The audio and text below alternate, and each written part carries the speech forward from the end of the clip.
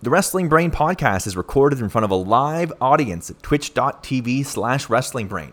You can be a part of the show, have your voice heard, hang out in the chat, or call in and talk to us immediately following AEW Dynamite, AEW Rampage, and AEW pay-per-views. Check us out live immediately following all of those shows on twitch.tv/wrestlingbrain. And while you're here on the podcast, do us a favor, rate us 5 stars, or subscribe, or follow, or whatever your favorite podcast provider does.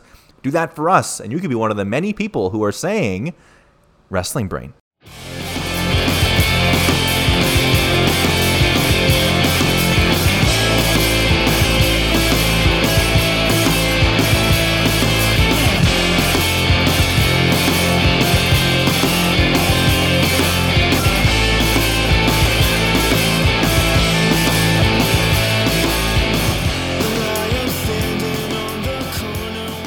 Now, there we go. They can hear us? Friend Jake. Thank you, friend Jake. Jesus. Okay, I'm going to mute myself, but Well, H to everyone. Back like a bad habit and better than you ever had it. These Zoobs and J0. It's Wrestling Brain. It's Double or Nothing weekend. Well, I suppose not the weekend yet, but the eve of the weekend. It was, what do you call that? I guess just the week. Yeah, it's Double or Nothing week. Is it the Hello to the Brainiacs Wrestle 23 Brains? It would be that one for sure.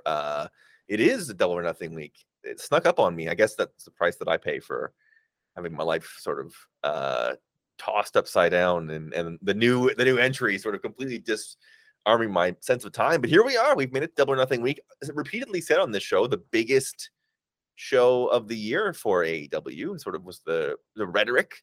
Is it all out or is it Double or Nothing? I never know. To me, it's all out, but people say Double or Nothing, right?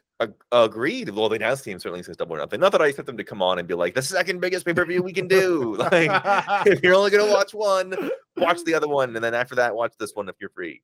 I could go for that level of honesty in advertising, though. You know, I think that would be genuinely nice.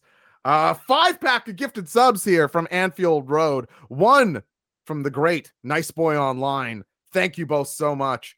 Good evening, everybody. Now, you know how New York does that, Zoobs? They call SummerSlam. They don't go, oh, it's the second biggest thing ever. They go, it's the biggest party of the summer. Yeah. Maybe party. So could maybe AEW be like Vegas's or June's biggest AEW event, or maybe that's the road to take. Yeah, I mean, I honestly don't even hate the like summer's biggest thing as framing, because you know, you have your song of summer every year, you have your like story of the summer every year. So to me, you know, that's not crazy. Midsummer Classic, the Memorial Day Classic that the AEW has primed out for us, and a reminder off the top, there's no better place to be on a Wednesday night than right here, twitch.tv/wrestlingbrain. I'm your boy the Zoobs. I'm with the man on the West Coast, J0 SHC. You've already heard him talk. He's already ready to go. He's fired up, a special kind of excited tonight. So it's going to be a heck of a show. We welcome you in. Also, those of you, the Nasty Casties, they're joining us. Hello to the Nasty Casties. Hello to everyone. Sorry for taking a couple of weeks off of the show. We are back. I am excited to be back. I need this show's regularity in my life more than ever. Staring down these Zoobs, the producer Matt behind the 1s and 2s behind there. It is a hell of a way to cure what ails you. Thrilled to be with my boys talking about the business on, I'm going to say, Zoobs, a pay-per-view week that feels more muted than it should to me. Now, you had mentioned off the top that, you know, you're, of course, not as in the cyclone with young Samuel joining us. You're still taking in all the content, but heads pulled in different directions, hearts pulled in different directions. But I, too, feel like Punk Hangman at the top is something I really want to see. There's been good builds, but partially because of the rushed nature of this and some weird timing issues, some wild booking choices, I maybe don't feel as excited for Double or Nothing as I want to. And so I'm going to go again here. That said, at 4 times a year, I'm going to watch every single one of these things, and I'm thrilled to watch on Sunday. I'm only talking about when I compare it to All In or Revolution and my hype levels for those. I can feel that I'm a little less there. Is that safe to say for you? And I'll ask that for the chat too. Do you feel about in line with Revolution or maybe a little less? I think we also had some in the last few cycles, especially. You look back at September and earlier this year. I can't even remember what month the first one was in there this year. February, March. Yeah. If you look back at March and September of last year as well, some big superfluous stuff that was also, sort of outsized than anything on this card. I think Punk MJF had done so much and delivered so much for us so many times. And on the other hand, we had the first pay-per-view arrivals of a lot of these guys. We had the first pay-per-view matches from a lot of these guys. So I think we're settling into a different time. And I summer traditionally in general, you talked about New York, traditionally schedule-wise, this is sort of where you cool off a little bit in your like feverishness. Not that they have, again, you see CM Punk challenging for the top title. You have a tournament that has meant quite a bit to a lot of people involved in the way in. So they've certainly done what they can to juice it, but I also am not surprised that this time of year maybe doesn't have people scratching and clawing for it the way that people came in here ravenous early parts of this year and late last year. That said, Zoobs, and I'm glad to hear you echoing, the chat seems to be not really with me here, which I'm actually happy to see that maybe it's my depressing life events that have muted my interest in Double or Nothing and my general somber mood as I hang on by a thread because we got Tom Hummel saying... There's nothing like not enjoying your hobbies anymore. They make you feel just the best. It really feels normal to be completely out of step with the normal things I enjoy. Awesome feeling. But Tom Hummel saying he does understand where I'm coming from, but probably is a tad more excited for this one. Sam Feld saying it's been a bit of a rushed build, but so he's at a 6.5 instead of a 7 in excitement, even though Zoobs says that doesn't count. Well, it does. 6.5. I didn't mean. I think I misspoke last time when I said 6.5 doesn't count. And the above 6.5 is just a 7. And we'll get into it obviously in the show, but I think sort of your mileage on the tournament probably determines a little bit of your excitement on the show. And I don't know. When we take a look at the card, I think for me, it's sort of there's some stuff that just doesn't have the itch being scratched in the way that previous pay-per-views have, which is all, again, as you said, which is all to say that being said, you're being blessed with incredible matches and like huge stories and proper build to pay-per-views. So I expect still Sunday to come around and be like, wow, at a whole bunch of stuff. And it could really be as simple as there's nothing I'm dying to see as much as just MJF and CM Punk at the center of the card. Like if you were to pull up the other card in this one and put them 1-to-1, I might be like, oh, if you take out their best matches with each of theirs, maybe they're about equivalent, but Punk MJF was just electric at the time. So yeah, there we go. Heart Note saying it seems light on story and big on awesome matches. Yeah, I feel you there. Trilly McGinnis, more excited for Double or Nothing, but the build to Revolution was better. Not really sure how that works, but yeah, maybe it's just the matches on paper. So yeah, everybody's rock and rolling. I agree with good friend Jake. A little less excited, but still very excited. So I do want to say out the gate, this is going to be a normal Double Dudes where we are going to talk about the episode, but I think we will try to build sort of a preview show for Double or Nothing into it. So if the segments we talk about a little less and part of its preview, I think you'll understand formatically while we're doing that. But the one part of the show that will not change is that off the top, we're going to do what it is we do best around here and ask you, the Brainiacs in the chat, and you, the Zoobs, on a scale of 1 to 7, 1 being the worst and 7 being the best. What did you rate tonight's episode of AEW Dynamite? You didn't spend money on it, but you did spend time, Zoobs, which is something you can't get back. You'll never get it. You'll never get it back. You'll never get the time refunded. You get the money refunded. You can invest your money and get money for having money in a specific place. I don't really know how that works. You can save your money. Yeah. Or you can, I mean, we know. But you never get your time back. You're never going to get it back. Sunk cost fallacy there. Absolutely right. Sex J's in the chat saying wrestling brains in the chat for our pal, the Sexual Jumanji. It's actually out there grinding 5 days a week with a hit YouTube show every afternoon. Don't know how he does it. Incredible. The grind that show, I mean, him and Trill must just be, I can't imagine the amount of work that goes into keeping that. And like you say, Zoobs, absolutely rules. They did completely pertaining to the interest of this show. They went through I think it was the AEW roster the other day. I watched the clip. Oh no, it was the New York roster. And just like we're commenting on the people. It was great content. I encourage people to seek it out. After this, should I machine gun through some scores here, Zoobs? Yeah, lay it on me. Scoots Broda with a 7. Hey, my name is Will with a 5. Sam Fells with a 5.5. Am I doing it right with a 6? America's So Bad with a 5. Tom Hummel with a 6. Good friend Jake with a 6. Pacefall with a 6. Thomas W with a 6. C Suppa 55 with a 5.5. Truly McGinnis with a 7. Nice Boy Online with a 5.5. Anfield Road with a 6. Corvax 1266 with a 6. Area Thrasher with a 6. Heart Note with a 6. Sexual Jumanji saying The Secret, Lots of marijuana, my friends. Well, I hear that. Sex J and plenty of behind the scenes in a lot of these streams, it turns out. That's crazy. Yeah, the secret ingredient, you might say. What do you think the average here is, Zoobs? Maybe a little bit above a 6? Yeah, I would say. Well, I'm not even sure because you only have the 1.7 to really pull it up, and then a couple 5.5s to pull it up. So yeah, I would say probably if you went, your average versus median versus mean, right? Your most common answer is for sure a 6. Probably a high 5 is how was that? We'll add that to the show. High 5. Try that. Yeah, hang on. Every time you say that, so say it again. High 5. Now that's good. That's what. No, yeah. You wonder what the difference between podcasting and Twitch is. That yeah. on a podcast, they're like, "What are these? What? Not here." Yeah, missing out. Half the experience, probably less. The horrible music of AEW Dynamite plays us in, but quickly is interrupted by Maxwell Jacob Friedman's music. He's out in his best Shawn Michaels ref gear, looking absolutely yoked here, as he's in to be the referee for the match between his lackey and his former lackey, Shawn Spears and Wardlow. Zoobs, kind of a big play here to open up with a steel cage match on a TV show. Were you surprised to see this one open up the show?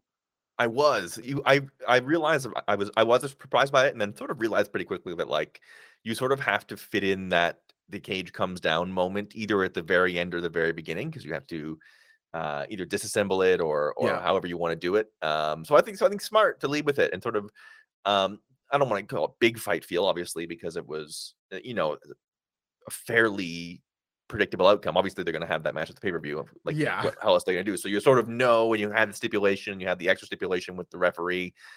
So yeah, I was surprised to see it come out first for sure. Yeah, and despite being surprised by it, it looked great, I thought. The cell was lit up really cool, and it felt like a smash opening to the show. Shawn Spears gets his full chairman entrance. Am I silly, Zoobs, or is this the first time he's we've made fun of the Canadian Leaf Punisher symbol. He wore that as a mask for about 10 seconds tonight. Was that the first time he's ever done that?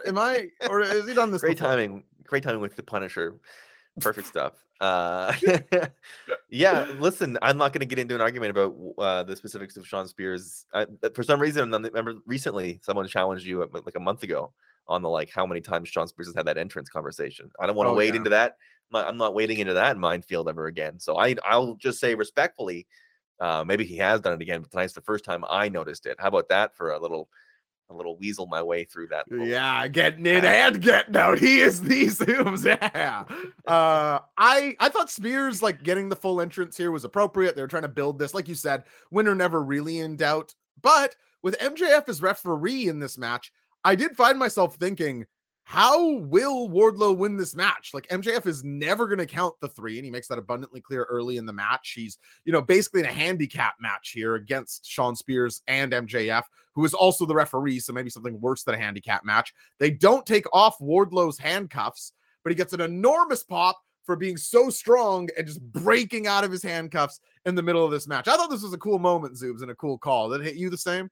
Great visual, and to save that, right? That's sort of, we had talked at the very beginning of this whole thing that Wardlow and this feud sort of built for those bigger moments, the OMG moment that you're triggering in the triangle. Games. Yeah, exactly right. But in the vein of what they used to do with Braun Strowman, which is pulling the set down, or vehicles, or and it sort of has been a little bit restricted to him throwing security guards down the stairs, which is cool. But I like that they saved a visual like this, especially having run and established the handcuff thing for so long. They did the handcuff thing for almost a full month.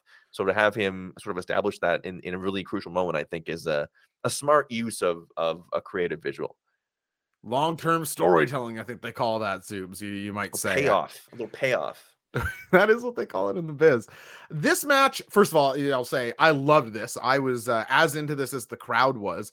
It's almost it is obviously a wrestling match, but it is almost as much angle as it is match in some ways. It's very much playing out this angle. We know we're getting to MJF Wardlow, but I still very much enjoyed it. Shawn Spears accidentally hits MJF with a steel chair, swinging at Wardlow and missing. MJF takes an unprotected chair shot and goes down.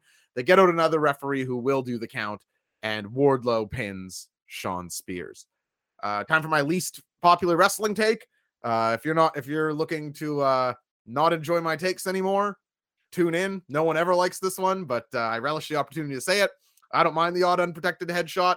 I think if you realize what these guys are actually up to out there, the idea that these are like 10 times worse than like the 10 pile drivers you see on a show is crazy talk to me. I don't want the full comeback of unprotected hair shots, but I saw a lot of what I'll call pearl clutching on Twitter about like, there's no place in wrestling for an unprotected headshot. I have a feeling MJF is fine. MJF let loose a pint of blood against CM Punk and rammed his head into the post about a dozen times. And I think he understands the risk management. Am I off base with this, Zoobs? Do you think there's no place for this? Listen, yeah, they jump off ladders through stacks of chairs, and they absolutely. And again, there's nothing that's not agreed upon, and he's not in a position where he's not sort of prepared for it. It's not like, and it's not gratuitous. I think the issue is like what we had in peak Attitude Era, where it's like guys are just turning around and wailing on each other like 10 to 20 times in a match. I think well placed and well thought of. Does sort of remind me of the pile driver in general returning, where it's sort of like it almost has an extra thing right now. Dr. Scoots Brodo's in our chat, bring up a good point here, Zoobs. You can only get CTE from a hit on the back of your head. So as long as the chair shot's at the front, there you go. No problem. So thank you to Scoots Brodo for that one. Yeah, as long, there's some chair shots. Like, I don't think there's a place for Stevie Richards swinging on JBL in wrestling. But other than that exact situation. Yeah, I suppose. Yeah, I mean, JBL was mean to Blue Meanie. Let's call it how there is a place. It plays perfectly. With that, Wardlow gets on top of the cage to enormous fanfare. These people love their giant ripped hero. It is confirmed. It is made official for this Sunday. Wardlow versus MJF. Who's going to win this, Soups? I don't hate the MJF adds another quiver to his evilness and continues to be like this guy that gets one up on a lot of people. I think that's the direction I would probably go. So I would get the win to MJF. I'd find a way. Now consider that there is a stip here at play that if Wardlow loses, he can never sign a contract with All Elite Wrestling. Now, I saw some saying that they're painting themselves into a corner on this one. Hear me out. MJF wins because I don't think you can have Wardlow win here. I don't think MJF. Now, listen, professional wrestling storytelling does tell you Wardlow wins here. The good guy finally gets over the bad guy at the big show. I just don't know if Wardlow's ready for it. And so, MJF, he cheats the ring. 1, 2, 3. Wardlow, no AEW contract. Wardlow, Ring of Honor contract. Yeah, I agree. Seems like a way that he can still be sort of protected. I agree, but I also wonder if we're overthinking it to a degree. And that Wardlow just getting the giant reaction, beating MJF is the thing. Sometimes we learn in this company is does it really hurt MJF to lose to Wardlow here? I really don't think it does at all. He's a guy that pretty immediately erases this the next day, especially if it's Spears and Ineptitude. If one thing goes wrong, it's pretty easy for him to weasel out of it. And maybe it is something we're overthinking, and MJF is just going to take a loss here, and that's sort of in the easier, greater good sort of thing. I think they're definitely not painted in a corner for the reasons you just said. I think a lot of people can make that connection pretty well and see that going, and it adds just enough.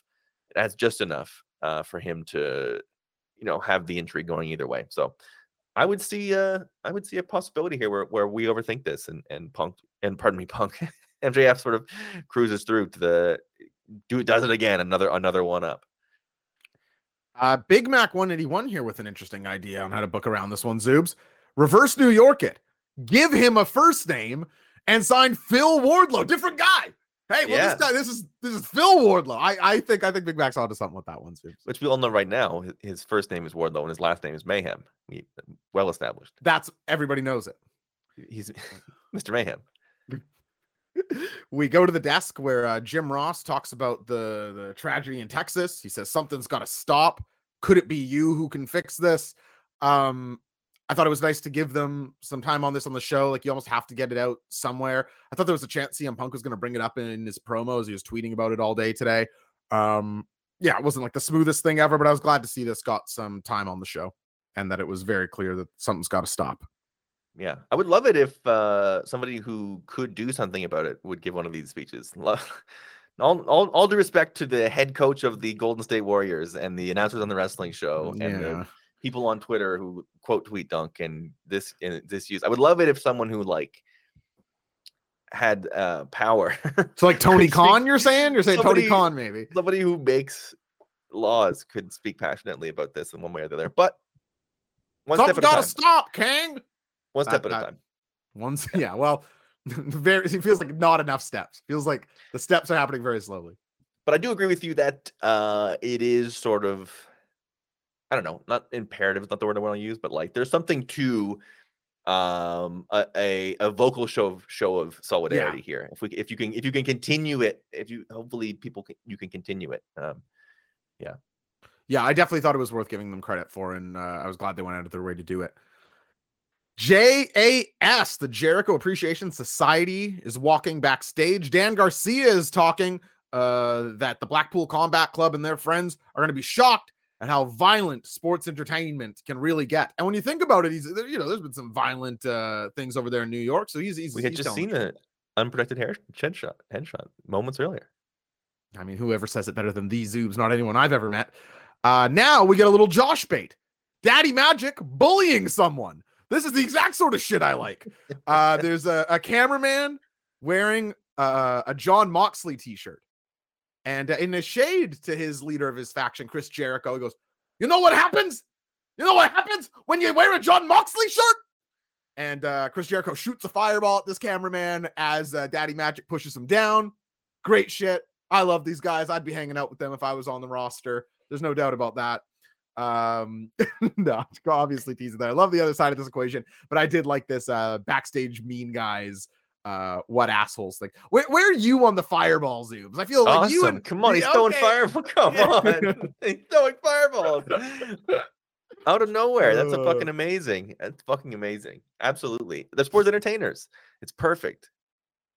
Are you a guy? Are you starting to love you some sports entertainment, Zoobs?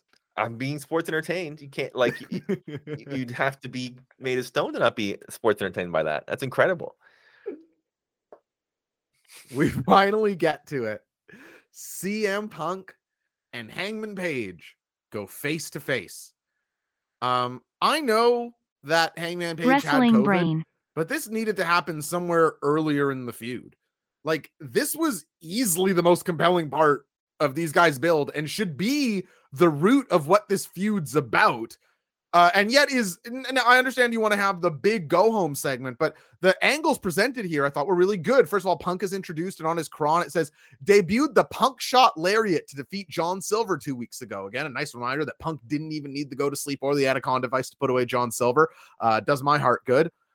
Hangman Page cuts an entire promo here about this is the first time that he's not defending the belt for himself.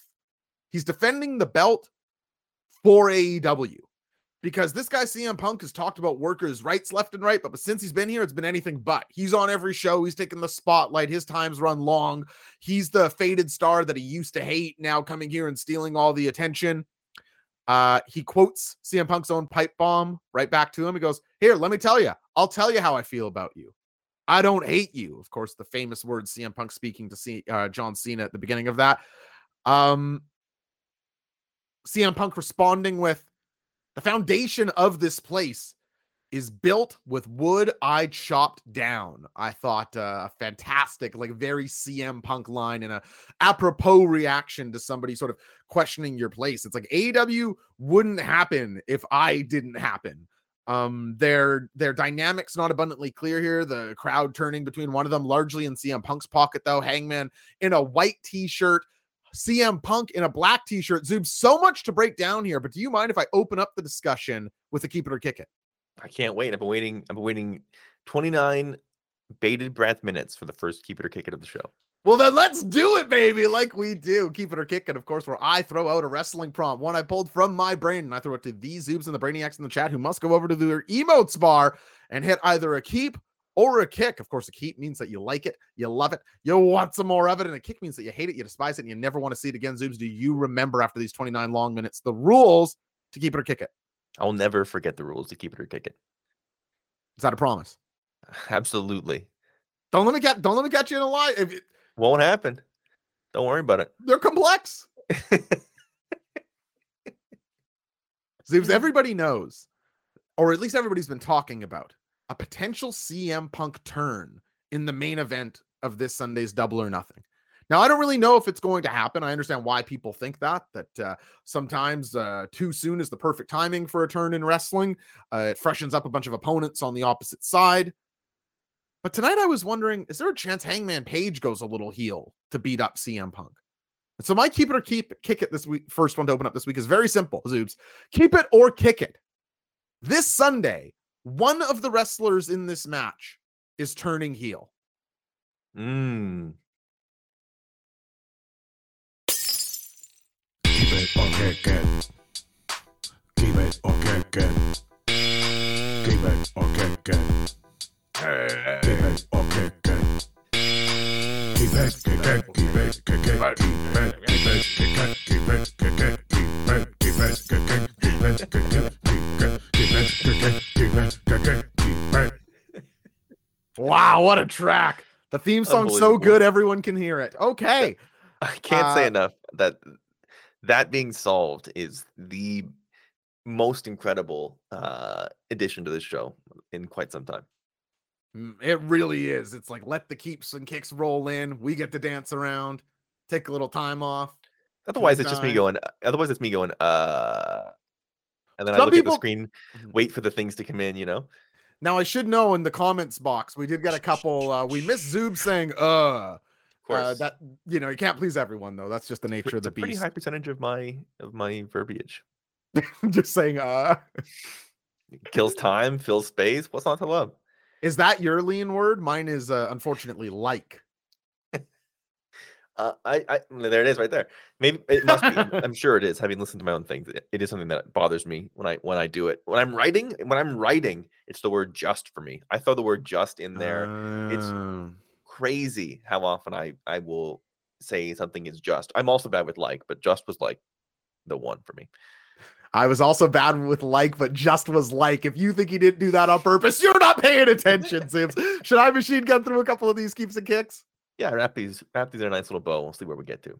Good friend Jake with a keep. Bobby Burritos with a keep. Sam Fells with a keep. Trilly McGinnis with a keep. Nice Boy Online with a kick. Anfield Road with a kick. Pacefowl with a kick. C Suppa 55 with a keep. E Prime with a keep. America is So Bad with a keep. Qui-Gon Gin and Juice with a kick. Area Thrasher with a keep. Thomas PW with a keep. Corvax 1266 with a keep. Tom Humble with a kick. Hey, my name is Will with a kick. Heart Note with keep. Big Mac with a keep. What's the percentage breakdown there? I would say that's 70-30 if I had to eyeball it without doing any math at all. In favor of the keeps. 60-40 from producer Matt. In favor of keeps, yeah. In favor of keeps. And what do you think, Zoobs? Do you think one of these gentlemen is going to take the path of least resistance this weekend? At the risk of this sounding like a cop-out, it's hard for me to put any vote that either one of them was going to do anything permanent, if you know what I mean. Where, yeah, like I do know what you mean. Punk didn't turn heel against Eddie Kingston. It was what that situation called for, was for him to not be a guy going for cheers. It didn't stop him from being a face right after, and wouldn't stop him from being a face right before. And I think the same is true of Hangman, when we even saw that. I wouldn't call it a shades of gray, but the when he was up against Adam Cole and the Elite, these sort of people were like, oh, he's taking he's cranking it up a notch here with the physicality or what have you. So do I think one of them will win a match with like heel tactics? Probably not. I probably would go. Would be my way of specifying it, I guess. So you would be, I think, sort of kicking in the spirit of this question. And you're right. I don't know if they need to. And I think the Forbidden Door shadow sort of looms around the corner. I think Punk's opponent at Forbidden Door matters a lot, but can he really get booed in Chicago? Like, is that going to happen? I think CM Punk could probably go anything I don't know, against the ace of the universe, who knows? But against anybody this side of Hiroshi Tanahashi, CM Punk is getting cheered in Chicago, I figure. So I don't think so. I think I'd probably be a kick here as well. Yeah, although I will say this is something good friend Jake says in the chat, and something that I sort of, maybe they're throwing it in there just to throw us off the scent. That sort of I do sort of see it. You sort of do see it with Punk and sort of like the talking with my hands behind my back and sort of very much like, oh, it's not personal. I don't know why you're mad. That's sort of like, it's not a long journey to see where this could go. Sort of being the concern trolling and like the sort of facetious nature of some of that stuff, I think would be easy for him to build something out of. So it remains to be seen for me whether that's is that the seeds of what's to come, or are we being thrown off the scent a little bit here with some nuance and depth? Yeah, I like that line of thinking a bunch, and I do think that the Punk feuds, more than most other feuds, will sort of reward that sort of analysis, like consideration. Like you can pay attention to the details because they're put there for a reason. I'll throw it right back to you here, Zoobs. Where's your hype level for this title match in AEW? CM Punk's first shot at the top gold in the company, and ultimately, who walks out as champion on Sunday? Expectations high. This is the biggest expectation I think I've had for Hangman in a title defense, and that includes Danielson for me. Where those were great matches, but we have talked in a couple times in this show. Maybe it's our tastes, maybe it's sort of what we've been exposed to in the last little bit. But Punk's feuds and the themes that he's gone through and the matches he's have had a layer of nuance and depth that I really vibe with and I really dig. And I think that was what made Hangman so special and what made people gravitate towards him. And the reason he's champion at all is he was also able to layer those things in. It's one of those matchups that you talk about a lot of the time where I feel like this style should mesh and it should elevate, but I almost don't know if it will. It sort of, Hangman's a weird dance partner sometimes, although obviously he has been consistently great in the last year plus.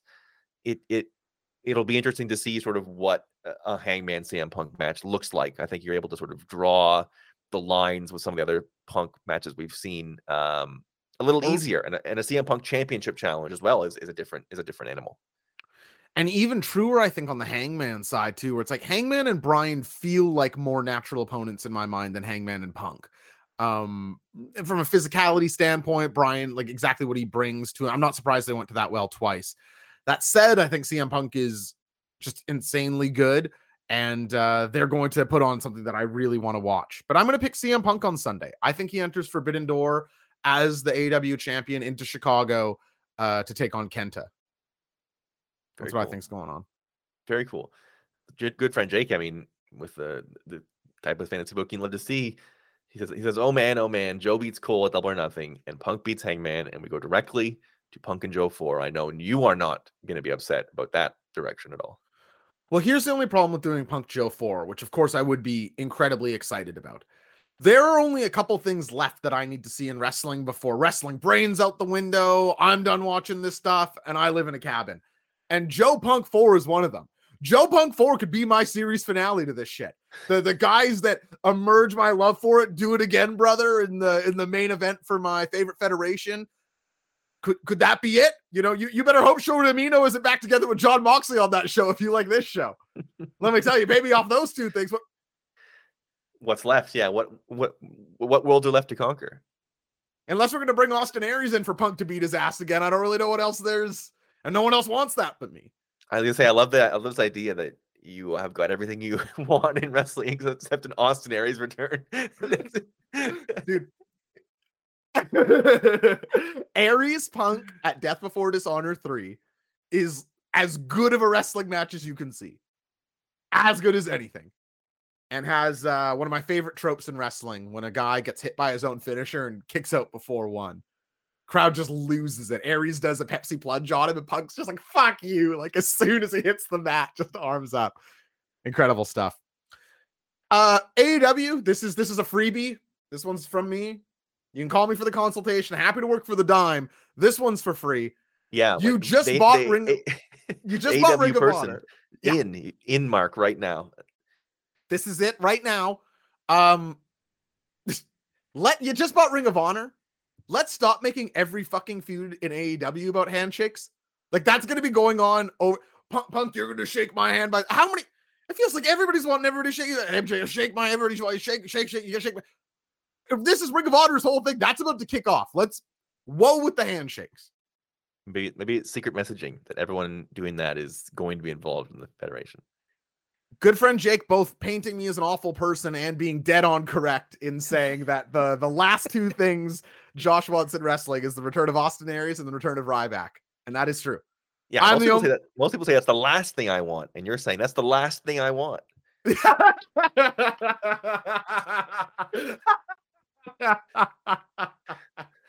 Zooms, come on. That's good. Give the old Barry Horowitz there. That's as good as it gets. Yeah, I mean, I think Ryback is as loathsome as everybody else does, but I'm not bringing him in because I think he's lovable. Like, I think him versus Punk 2 would be a legitimate, like, 500,000 pay-per-view seller.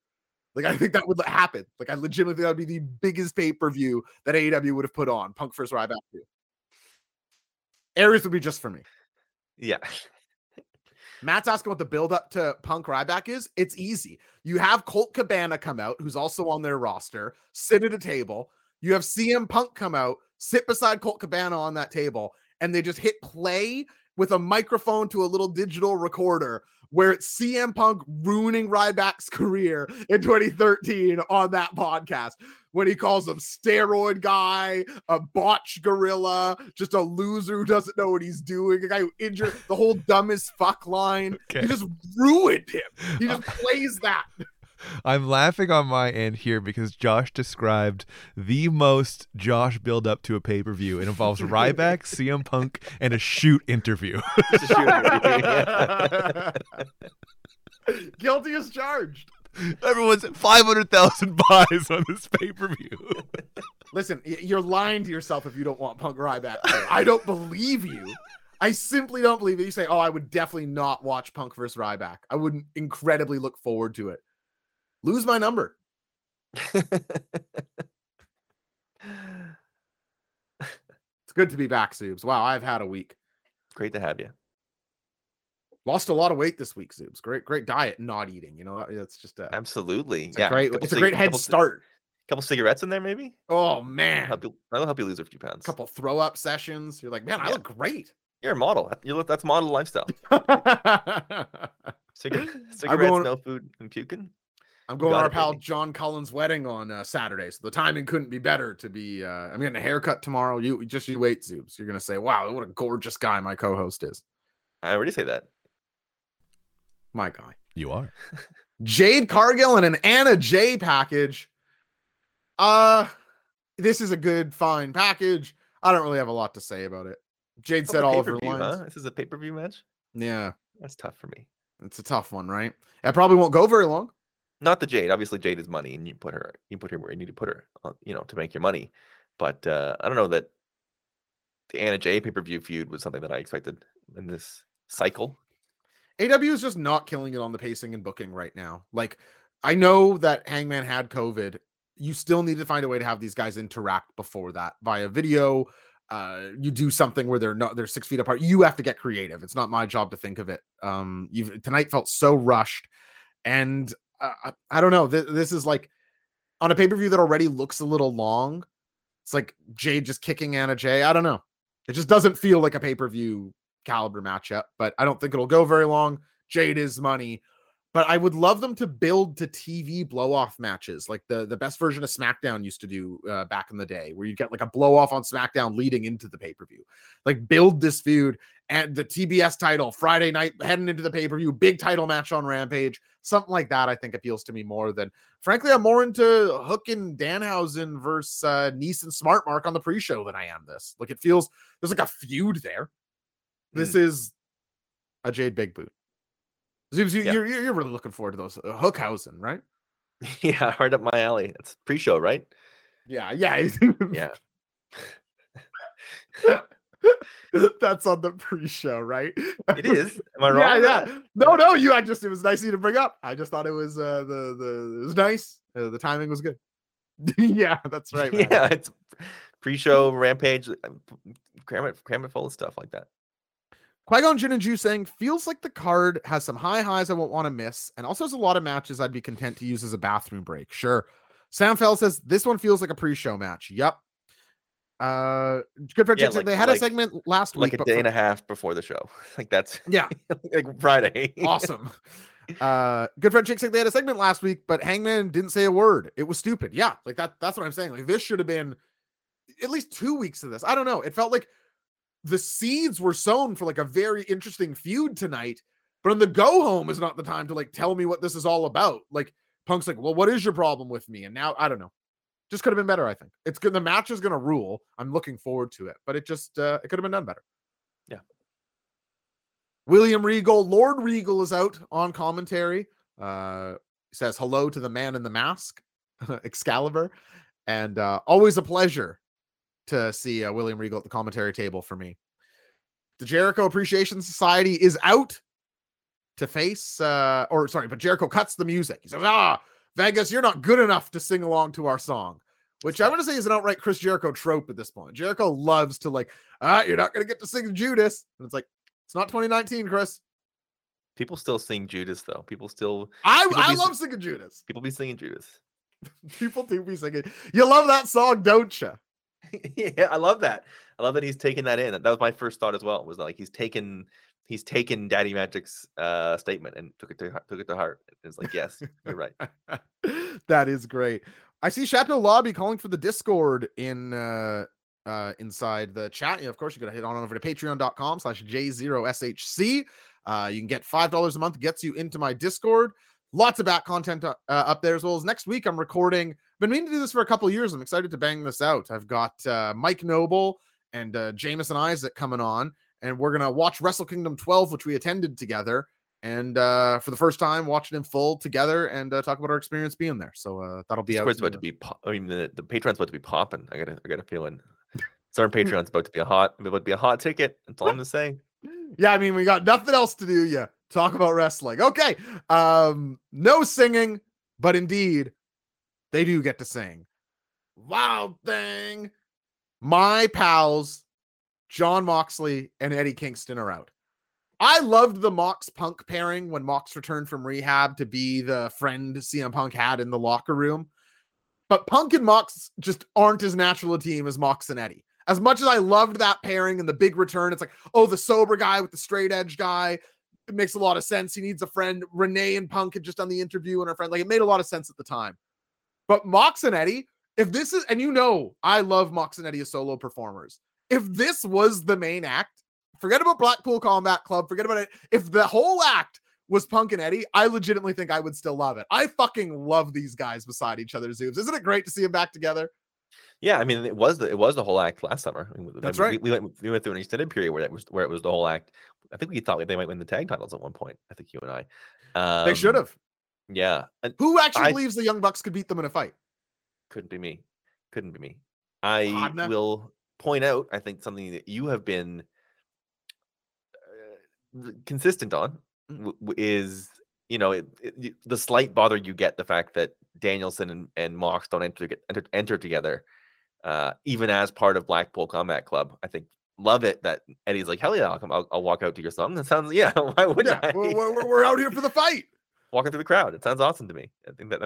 I love that wrinkle, and not that I expect it to or think that it signals anything more than just something a cool little thing. I think it makes my heart happy. It does make my heart happy too, Zoobs. Unfortunately, you want to speak about consistency. Here's another opinion I'm very consistent on. Private Party just don't have it. I don't know what their defenders are seeing. The people are like, oh no, they're snappy and athletic. They're not. They get waist high on drop kicks. I don't know what people saw. I thought this was kind of lackluster. Like, I was so excited to see Mox and Eddie. The ending of this, where Quen doesn't realize that Eddie's just like setting him up for the submission. It hasn't cinched it in yet. Just like tapping for like seconds, and then Eddie cinches it in, and then Mox gets up Isaiah Cassidy for the deeds. I don't know. Nice to see Mox and Eddie together again, but this was really just a setup for the anarchy in the arena this weekend. Did you like this one any more than me, Zoobs? No, I don't think I did. I think I also sort of the best part of it was seeing Mox and Eddie enter together, and then I didn't. It's a different speed, obviously, than with Eddie not being in the Blackpool Combat Club and sort of the the association not being as direct, and sort of it being story based, but not as like this faction against this faction, and there's different reasons that they do that. But yeah, I'm with you. Private Party doesn't especially do it for me, and sort of a weird connection to the Jericho Appreciation Society as well. It's just sort of them, like it's just like a training match, and Mox and Eddie were like, we need to have a warm up together, so we're on the same page or whatever it was. I use Hager in this role, or 2.0 even. Like, yeah, there's ways to do this without giving away the full meal deal. But anyway, crappy ending, decent match, but the Jericho Appreciation Society runs down from the commentary booth, attacking Mox and Eddie. They've got the numbers advantage, but runs down Bryan Danielson, whose leg is okay. I don't know if any of you saw his leg getting stuck in the ramp on Rampage. Horrible video. Glad to see that he's okay. He's there with Santana and Ortiz, and they sort of send us off. And this Sunday, the brawl continues. Zoobs, is Anarchy in the Arena going to be a pre-tape? What are we expecting here? Is this going to be something like Stadium Stampede, or is this like a 5v5 in the ring match? And I'll ask the chat too. I think pre-tape. I lean pre-tape. My instinct is pre-tape. I think maybe that. I don't know if that's just because it was pandemic era, but I thought they trafficked in that nicely. Maybe they might do one of those. It might be a Crash 2 thing where it feels like it's a pre-tape, and then they are, next thing you know, they're coming down the one aisle and it's in the arena. So maybe I'm wrong. Maybe I have to talk myself out of it. Maybe I don't think it will be pre-tape.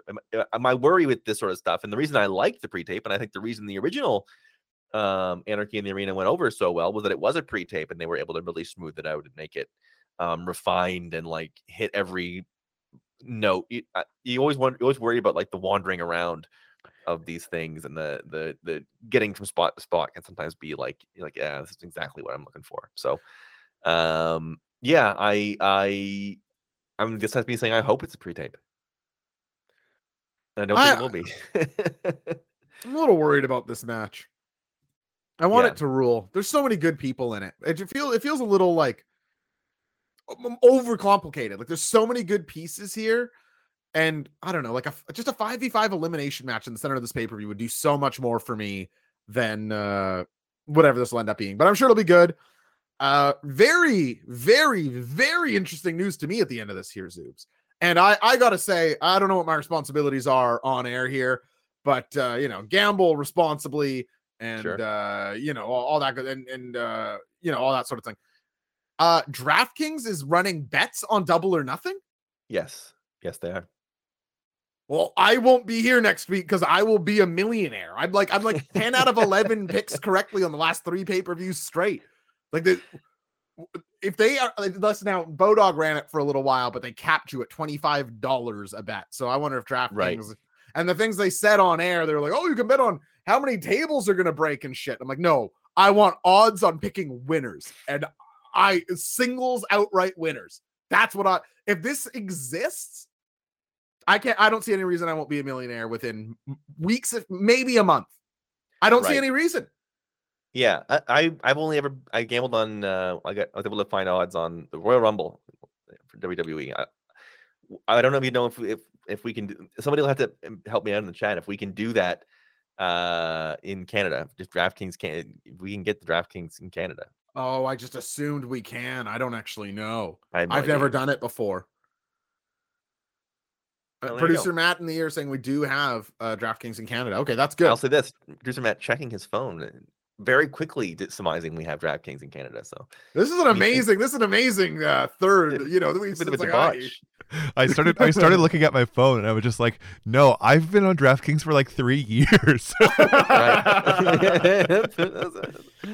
You got to pull some strings over at the Parlay Zoos. Get some AEW on there. I'll give it a shot. Yeah, they're always asking what they got to add, don't they? It's not really a platform. Like you don't gamble with the parlay. It's okay, got it. Yeah, it's not like a site. No, then never mind. I suppose. Yeah. All the same, if this works out as I'm hoping it does, if you can legit just pick winners and bet on them, unless it's just horrible odds where it's like they know the winners and they're all minus 1,000.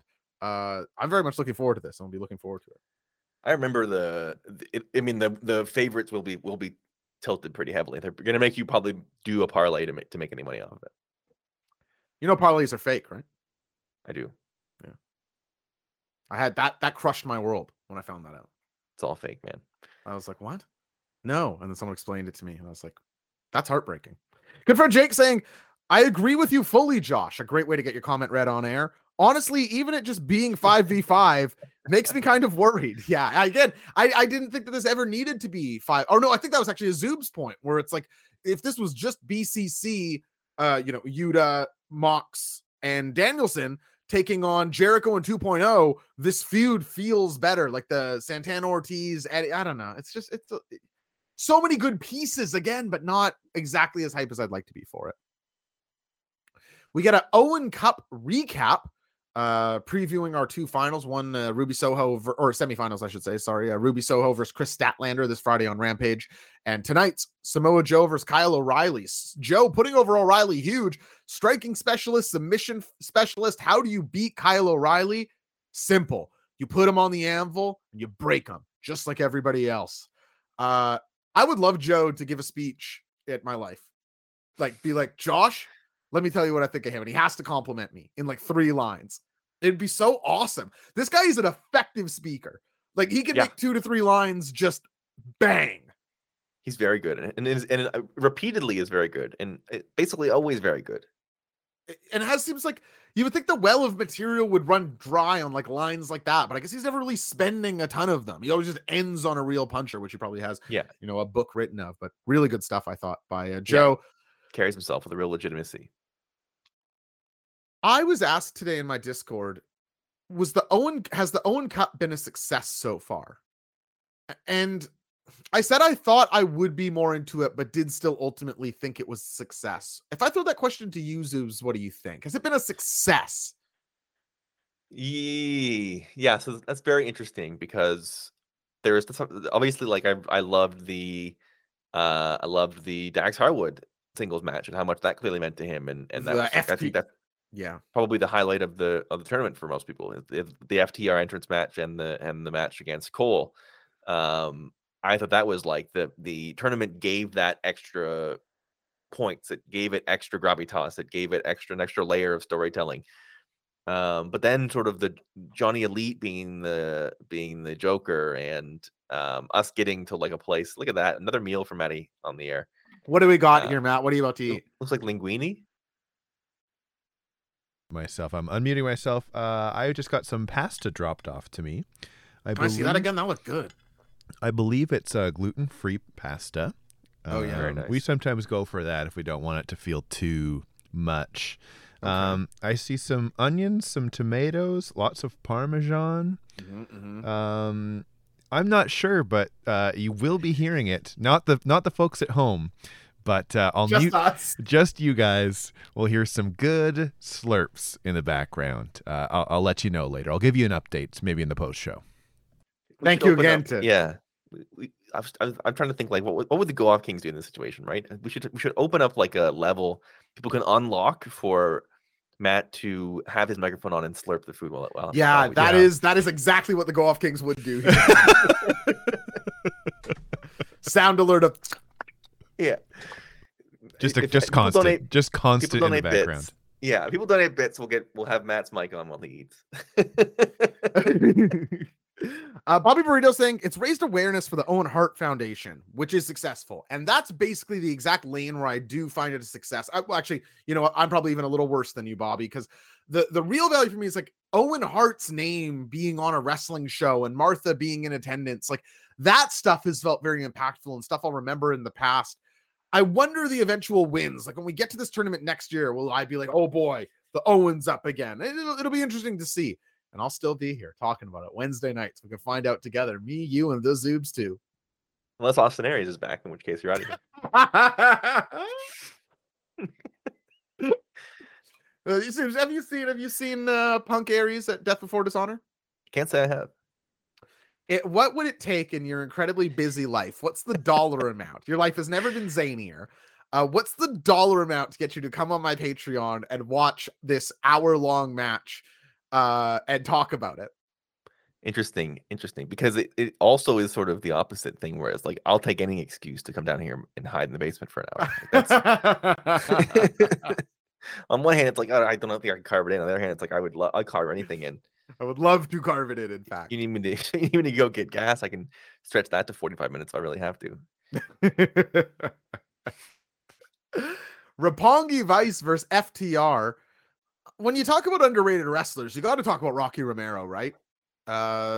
Rock solid is what I would call him. I really enjoyed him versus Cash to kick off this versus FTR. I don't know if I was just watching in a weird way. I felt like Cash and Rocky went forever. Like there wasn't a tag in this match for a while. I don't know if that was actually the case, but I did feel that way. FTR's overness as baby faces, you can feel there's an FTR chant that breaks out a couple times during this match and once pre-match before anything has happened. Really, really enjoyed this match and the rare good no contest. If you know, who knew when a show isn't buried in fucked endings, it's okay to have a fucked ending because the forbidden door is wide open. Zoobs teasing what's going to happen in Chicago. Jeff Cobb and the Great O-Khan, the United Empire, are here from New Japan Pro Wrestling, and they're running roughshod on these tiny lames. These absolute losers of Roppongi Vice and FTR cannot stand up to the Great O-Khan and Jeff Cobb, who lay them out and hold the Ring of Honor titles high. I think it was Bobby Burritos who pointed out, hey, this is how we might get the IWGP titles onto FTR, an idea I absolutely love. Great to see Jeff Cobb, who deserves to be on this show. I know his first couple appearances years ago were just sort of nothing. Were they pandemic era? They might have been. He was like a mercenary, right? He was sort of. Yeah, I think that maybe for MJF. I don't really remember, but I remember it underwhelmed. But he's a person who I know is capable of absolute greatness. If you haven't seen him versus Shingo at Wrestle Kingdom 2 years ago, it's one of the best matches under 15 minutes you could ever watch. Couldn't possibly recommend it enough. But I thought they felt big here. The crowd reacted to the United Empire. I was curious how, because Jeff Cobb and Great O-Khan are far from household names. They don't have commentary telling them who they are, but this crowd in Vegas was very hip to these guys, and it was great to see. Did they come across as big time to you as they did to the crowd, Zoobs? They certainly seemed big, full stop. Yeah, huge. Does it bother you at all, like the nepotism, Tony Khan bringing in one of his relatives, Great O-Khan? I think Irish relative, I think it is. Oh, that's Uncle Grado. Yeah, Great O-Khan.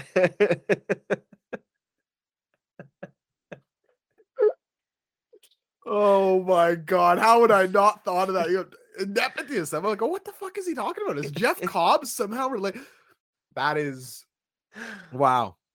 Listen, no, I love Jeff Cobb. I agree with you that like,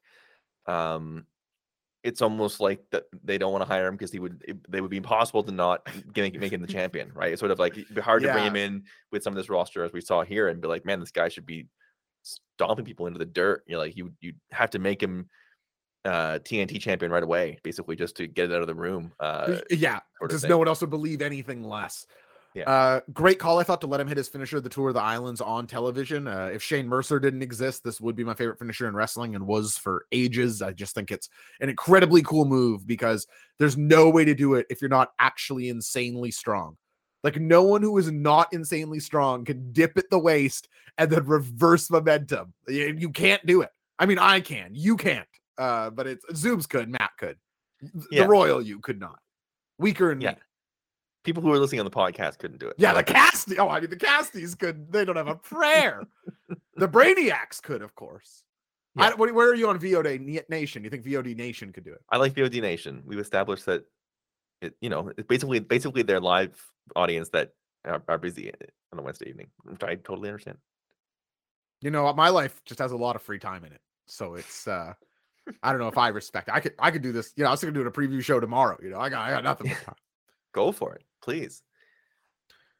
Zoobs, I think we witnessed something historic tonight.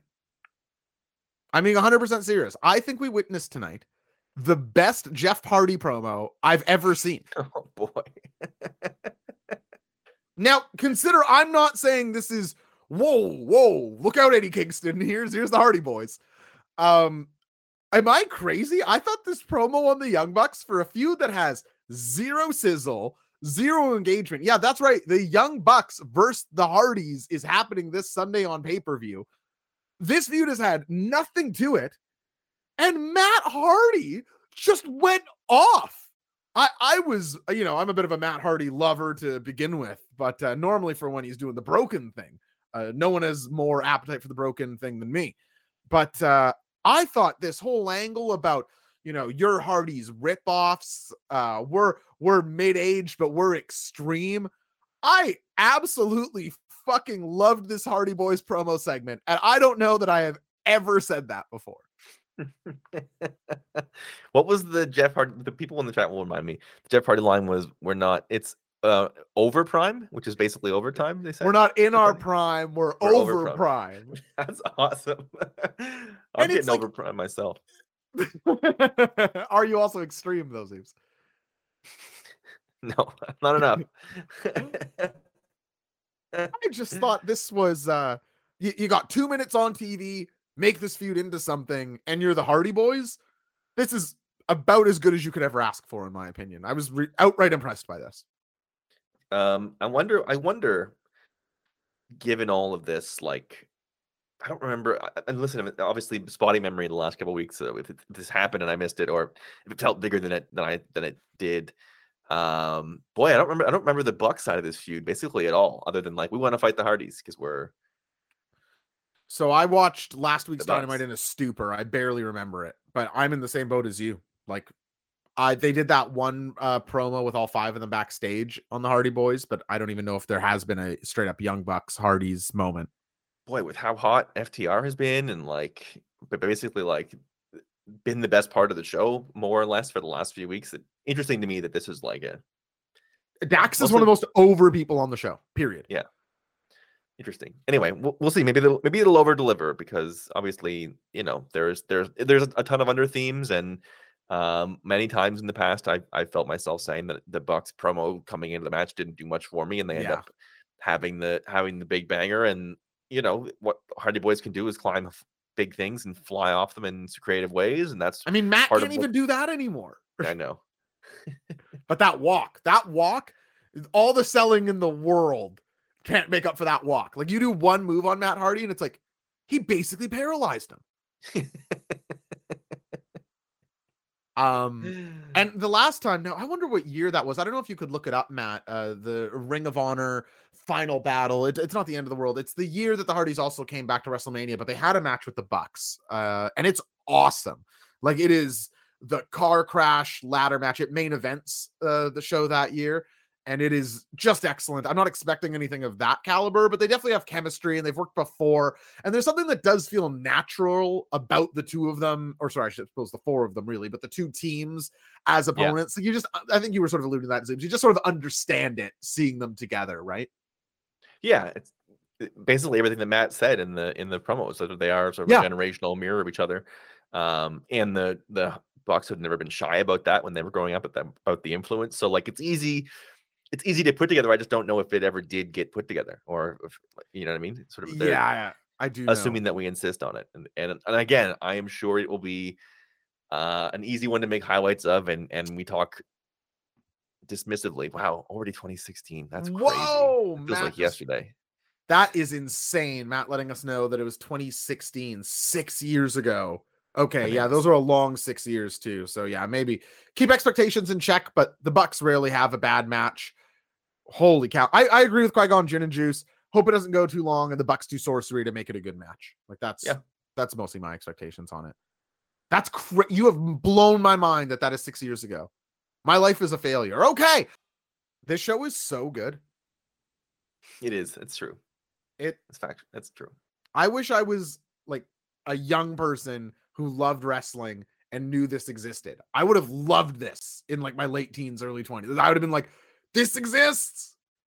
I was listening to The Law, live audio wrestling, Jason Agnew. Yeah, me too.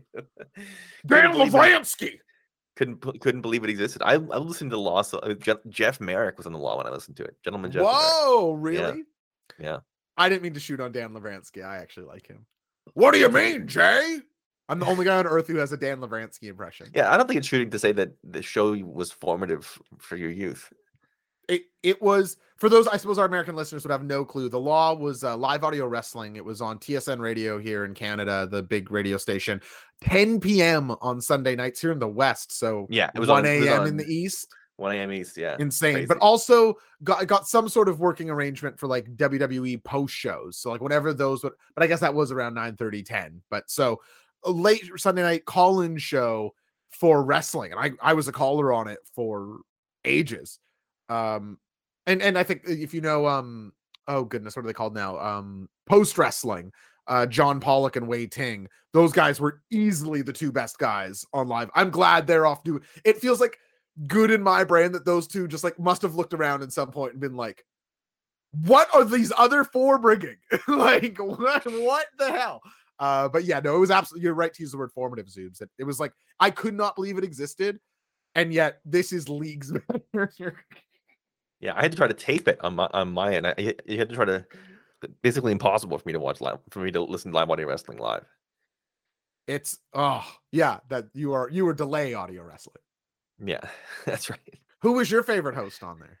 As I said, I was listening to when Jeff Merrick was on it. The fact that Jeff Merrick is now like Hockey Night in Canada, like television hockey host, blows my mind. Yeah, he was Gentleman Jeff for a really long time. Suck it, PJ Stock. Get him. Ricky Starks versus Swerve Strickland versus Jungle Boy. A triple threat preview of the triple threat tag match this Sunday. These are your three cruisers of their small guy, big guy tag teams. Of course, Powerhouse Hobbs, Keith Lee, and Luchasaurus. The other sides of these tag teams not in here. Zoobs can only open with a question here. You watched this match, I presume. I assume you liked it quite a bit. It was a great one. Who is the highest ceiling between Ricky Starks, Swerve Strickland, and the Jungle Man? I feel like we do this every time Ricky Starks has a match. We're constantly like we're he's one of those guys that happens sometimes in sports where you're just constantly evaluating this guy every time he comes out. And I think for me this was a little bit more of just sitting back and relaxing and enjoying that. Like Ricky Starks is very good. I think maybe he does have the highest ceiling of all these people. And I don't want to constantly sort of be wondering where he fits into the thing. I think maybe I'd rather have him be TNT champion right now than anybody that's involved in that sort of scene. So I mean, there's probably only about 10 people on the roster that isn't true for. Right, I guess that's true. So yeah, I think it's probably Starks. I think it's probably Starks. Let me tap into your sports media brain here if I can, a little, Zoobs. I love talking about this stuff. I don't even know if you have an answer, but what are the traits of somebody that like make us want to examine them in that way? Is there something present in Ricky Starks or other athletes that you've covered that it's like, why? Because I think you're right. Particularly, I don't think it's Swerve or Jungle Boy here, although the three do sort of occupy like the young guy space, so it makes some sense. But is there something like in particular about Ricky? I think it's you sort of get that idea of potential can be really appealing in these situations. I think the NBA right now, the comparison to this maybe is Jason Tatum for the Celtics, where like when he plays well, people are like, man, is he one of the top 5 players in the whole world? And then he'll go out the next game and play okay, but not great. And it's like, okay, maybe he's a top 20 to top 15 to top 10. Sort of you shouldn't be constantly wanting to figure out where he fits. And I think it's natural when a guy has flashes of brilliance, when a guy has all the tools, especially when you're getting a little bit older and you've seen some people come and go in these industries, and you see people achieve the high heights, and you sort of see some of the traits and some of the markers that get you there. I think because he does so many things well, and you feel like, I think the thing with him is like you don't feel like he's at the maximum of any of his traits. Maybe It's like everything he does well, you feel like he does it well, and he's going to get better at it. Right? Like he's a good wrestler, probably going to get better. He's a good promo, probably going to get better. Has great presence, probably going to get better. And I think that is probably why he gets evaluated so much. Is we're constantly weighing where we think his ceiling is with where he is right now. I think you're bang on correct about all that. I hope you in the chat will know what I mean here. Like Ricky Starks would have been so great in the prime black and gold NXT. Like that sort of guy on the come up, and you're seeing better and worse moments and sort of all angles. There's something sort of missing in wrestling for that, like developmental in front of you. And I think Ricky Starks, maybe hearing you explain that, maybe hooks me thinking about like that era where you're like seeing guys come along and girls come along and improve in a really cool way. So yeah, makes a lot of sense to me, Zoobs.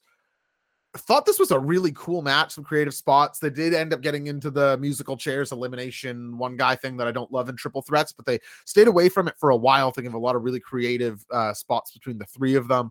I loved the finish here with the snare trap on Starks, and then he makes it to the rope.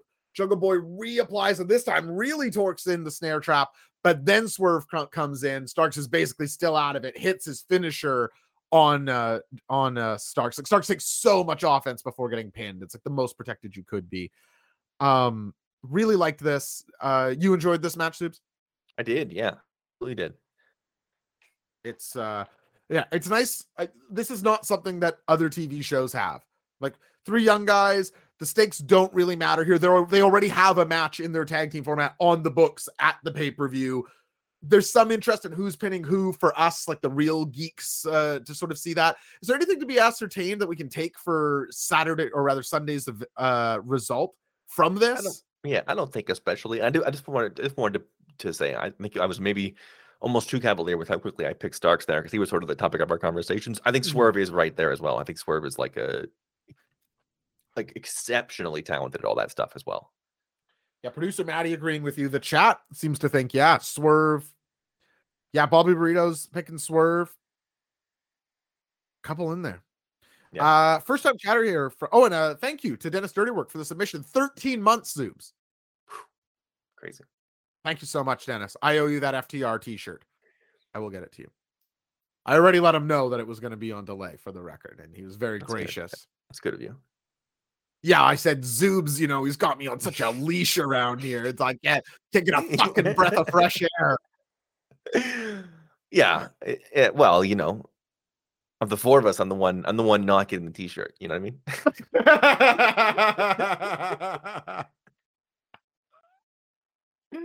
Yeah, I didn't get it. I got a different one though. God bless. Then the Hosses do come out as we get the three Hoss equivalents here, hossing out in the middle of the ring with Keith Lee doing a tope over the top rope, not getting caught by the small guys on the outside. Lee, Luchasaurus, and Powerhouse square up. This is a awesome preview for this match. Here's the small guys, a little of the big guys, and now we're gonna mix them all up on Sunday. This worked for me to get me more excited to this. I mean, obviously we all like triple threat tags, and there's enough talent in this match for us to all be excited about it. But this worked for me in getting excited in it in a different way, I guess. Totally. And you sort of illustrated it there nicely. Is I sort of liked that it was very, very clear that these teams are built similarly in that way. It's like a sort of an athletic young guy and a big strong guy. That's really cool. And I like how, not that we didn't all know that already, but like I like how organically it allowed it to separate into a triple threat and then a Hoss stare down. It actually wasn't that obvious to me before tonight that they all are small guy, little, or big guy, small guy tag teams, which are one of the best things in wrestling. But yeah, I really don't have a great read on who's going to win this match. Yeah, I think I'm just gonna on Twitter want it to be Swerve and Lee. I think that could work. I really do think that could work. They're a great team. I would fucking love a Starks Hobbs run here. If I could choose my favorite, no, I'm not doing booking brain or thinking about anything. I'm just talking about my favorites to win the match. Team Taz would be cool. Now this might be overthinking it, but Ricky having the FTW belt kind of makes me think they're out of the running for it a little bit, but we'll see. Yeah, and I could see another one of yet another chapter in like Jurassic Express. Do it again. They did it. They've done it again. We've continued to be like not sure about the run, and they continue to win with great pay-per-view matches. Like I could see that being the story. Totally. And despite not an incredible book here, it's good booking that, this is not quite a three-way coin flip, but something approaching it. Yeah. And now Dan Lambert's got the horn. He's got Eagle and Scorp beside him. And he's saying, "Hey, stupid, you're ruining the belt.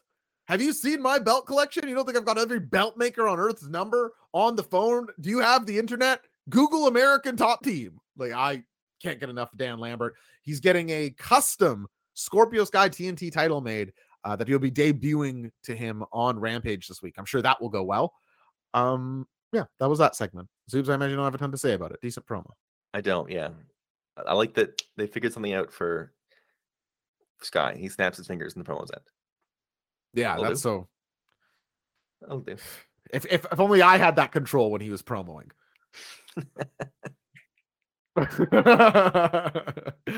Get up on my screen.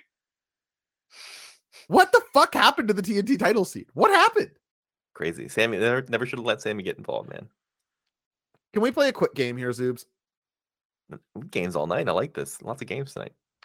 Try and name wrestlers that you would rather be outside of the title scene, like people you like less holding the TNT title than Scorpio Sky, Frankie Kazarian, and Sammy Guevara.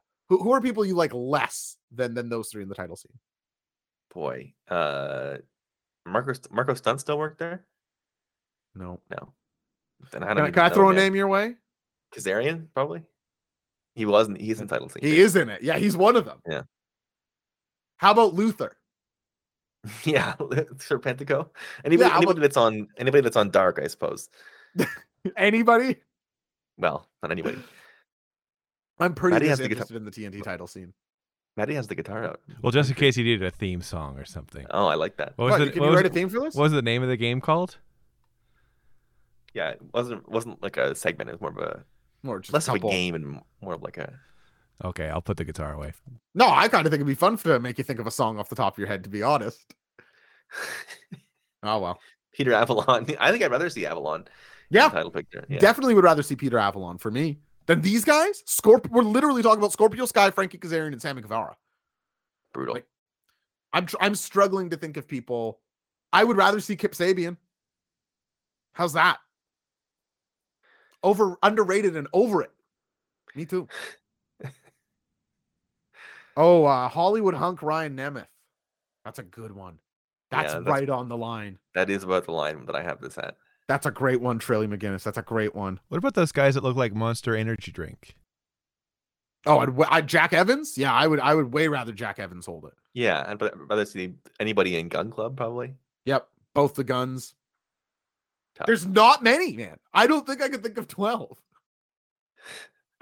Yeah, I would say probably not as well. The game's called Losers on the Roster, Maddie. Here we go. Let's see. 2, 3, 4. Okay. You gotta pick a better wrestler. What's the person's name? Scorpio Sky. Yeah, Scorpio Sky. Then Scorpio Sky. But that's not very hard. Because he's not that good of a guy. Very good. Very good. Losers on the roster. Thank you, Maddie.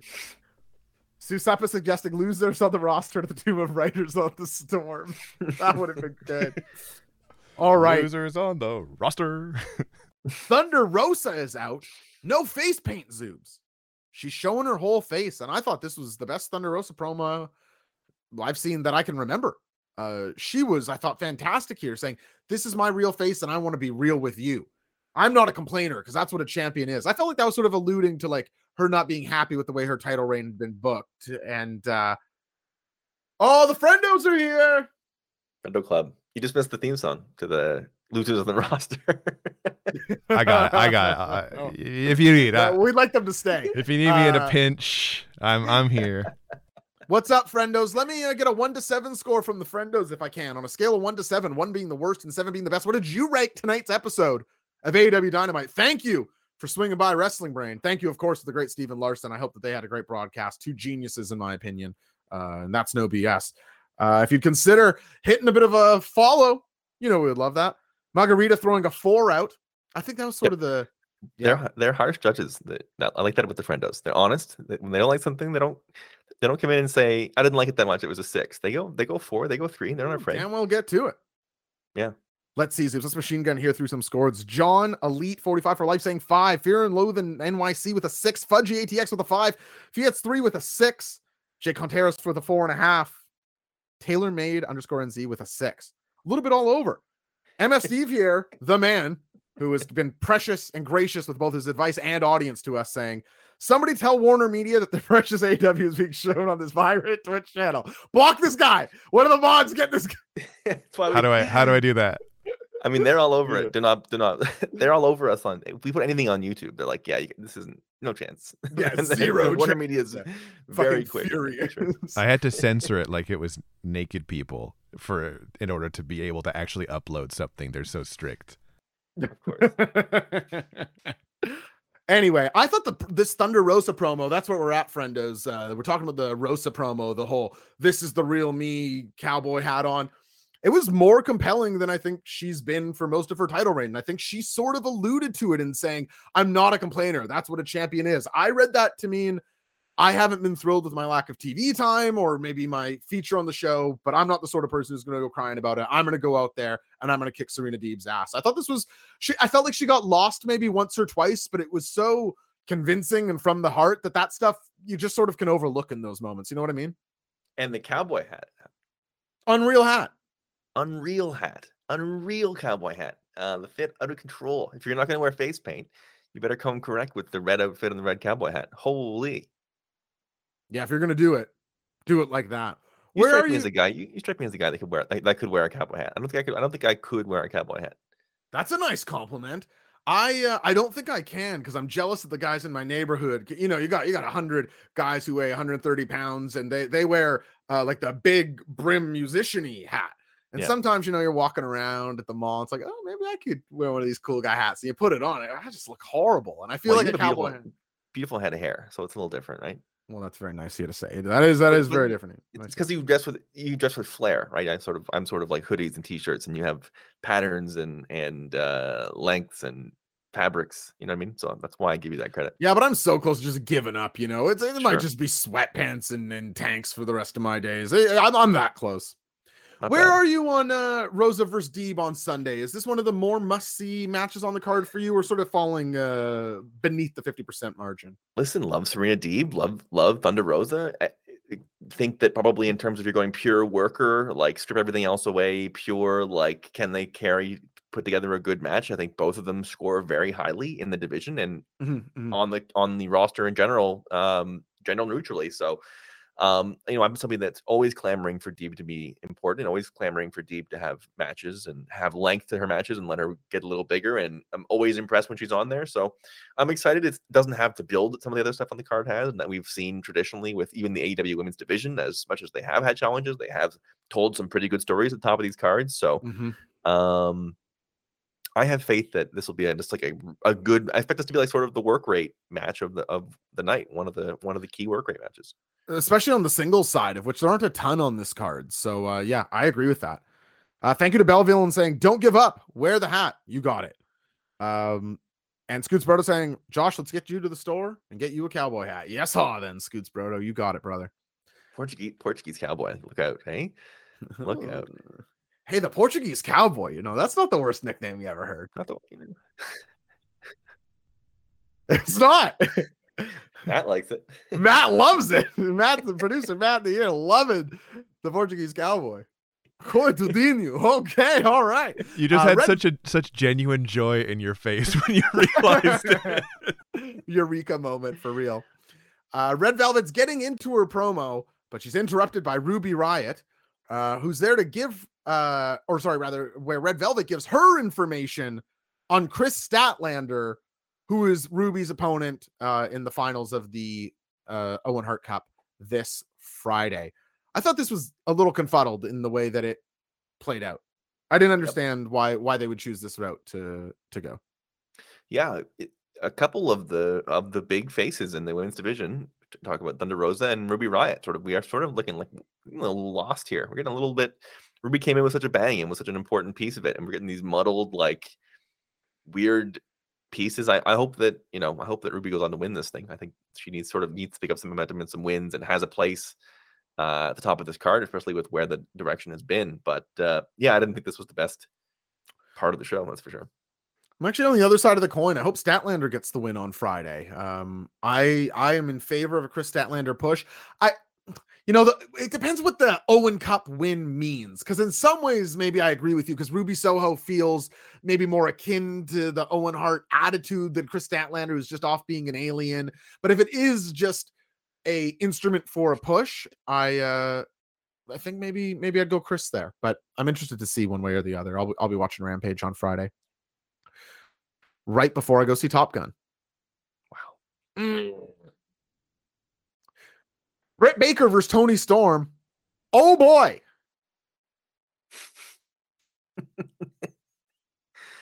I think the world of these two, and I think Toni Storm brings such star power to these matches in a way that I wasn't maybe seeing on NXT. I really think Toni Storm brings like some big fight feel with her, and this matchup felt big to me, and I was excited for it, and it felt like a very fitting semifinal where I wasn't sure who was going to win or which way it was going to go.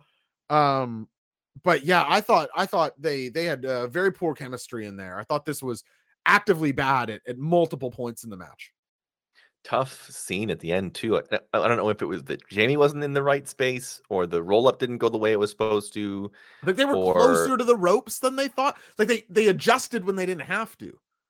Very interesting. Yeah, it's always tough to see that. We talked earlier in this show about chemistry. It can be a fickle thing, and I think they both, like you said, they both exude star power in their own ways, and it seems like a natural collision and a natural pairing that should make a lot of sense. I don't know if it was just an off night or what have you, but certainly as part of a co-main event was sort of a didn't quite hit the marks that I was expecting.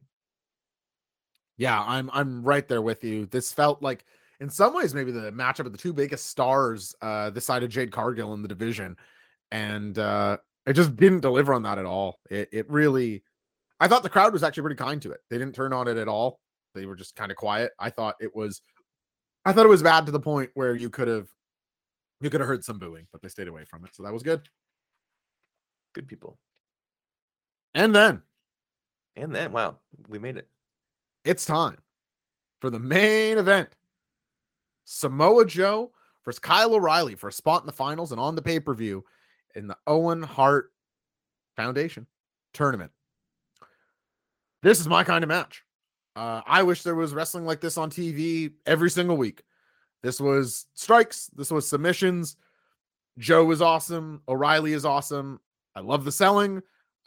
Joe, despite being, when did I first see Samoa Joe? 2004, 5, 6, maybe 6-ish, something like that. It's like he carries with him like as much forebodingness and natural believable aggression. What do you have a better word to describe it here, Zoobs? I'm sort of I don't want to call it legitimacy, but he carries himself. I think that's really good. Yeah. He has it like better than anyone, I think. And it's weird that you think he'd age out of that a little bit. You know what I mean? And I'm sure he will eventually, but it's not very diminished now. What a treat this main event. My match of the night. Whole lot of fun. Joe moves on to the finals to take on Adam Cole. And Adam Cole doing his taunt is what takes us off air. They love to open or close with Adam Cole. Well, the show is all about the boom. So it's gotta be one side or the other. It would be impossible to deny how much that show is about the boom. All of it. Each and every piece of the entire show is about the boom. Did you like this match in the main event spot as much as me? To you and the Brainiacs in the chat. Did you like this one? Am I overhyping it, or was this like a 12-minute firehouse? Yeah, C-Sepa with a good point. There's no Lethal and Co running that he was dreading. Yeah, I was expecting that too. I don't want my desire of who I wanted to win these two matches cloud how I felt about them, because I wanted it to go not that way. Either way, I wanted it to be Toni Storm and I wanted it to be Kyle O'Reilly here. Foolish heart, just wanting my phase to win. Not that I don't love Joe. I just sort of like we talked earlier in the show and Pushbook Barry, but feel very highly about Kyle O'Reilly. But no, I'm with you. I think this is the promise of Samoa Joe, and this is why you have Samoa Joe in, is like hard hitting, pace, impact, meaning, really like taking a up a notch in intensity and delivering in a main event slot, a main event caliber sort of performance and main event caliber work. I'm excited about him and Cole at the pay-per-view. I think it has a chance to really quietly rip. But as you know, we talk about Cole many times. We've made our feelings very clear, but in the straight lines that he can draw, he can be very, very effective. And I think Joe is going to be a good sort of match for him. And I think it'll be, that may be pretty instructive as to what we see the rest of the night. The main event, depending on what comes of the Owen Cup, I think it could be instructive of what kind of night we're going to have at Double or Nothing. What do I know compared to Tony Khan, right? But I wouldn't have booked these two as my finalists in the Owen Hart Cup. This one, yeah. It feels like a Cole. I don't know. Like, is Cole your more likely winner here, or is Joe? What? I think Joe. I think good friend Jake maybe did sort of nail it earlier. I think we are, if we're not going directly to punk Joe, I think we're going to wink at it for a little bit, and we're going to hear about it maybe a couple times. I guess until we know more about Ring of Honor, I'm probably being a little negative. In my mind, it's like Joe is like Ring of Honor is where he's going to be building and built. And that makes me think Adam Cole is going to win. But I'm probably thinking too much about it, and ROH isn't like right around the corner, so it's probably not the biggest consideration. Kyle Skull 27 saying, I like the main event. Me too. C Suppa 55 saying, I don't know what the proper term is nowadays, so I'll err on the side of caution. Samoa Joe is going to make Adam Cole appear very small in the ring. Yes, he is. And don't worry, C Suppa. I love to complain about that shit. When they made Keith Lee sell for Johnny Gargano, I was on here. I was on the front line saying, that's stupid. 1 minute in a drop kick. That's dumb. A guy like Johnny Gargano, you're Keith Lee. What, we swing him around like a club, dude. I'm with you, C Suppa. Just my opinion. Because I'm a guy who's got kind of that Joe thing, you're used to throwing guys around. Somebody small as up to you pick him up forehead and move him out of the way. You think Adam Cole jumps at me? Come on, Adam, please, come on. You're gonna find out about the boom. You know what I'm saying? Anyway, that was Dynamite, Zoobs. Awesome. And this was the AE Double Dudes. It sure was. What did you think of the show tonight?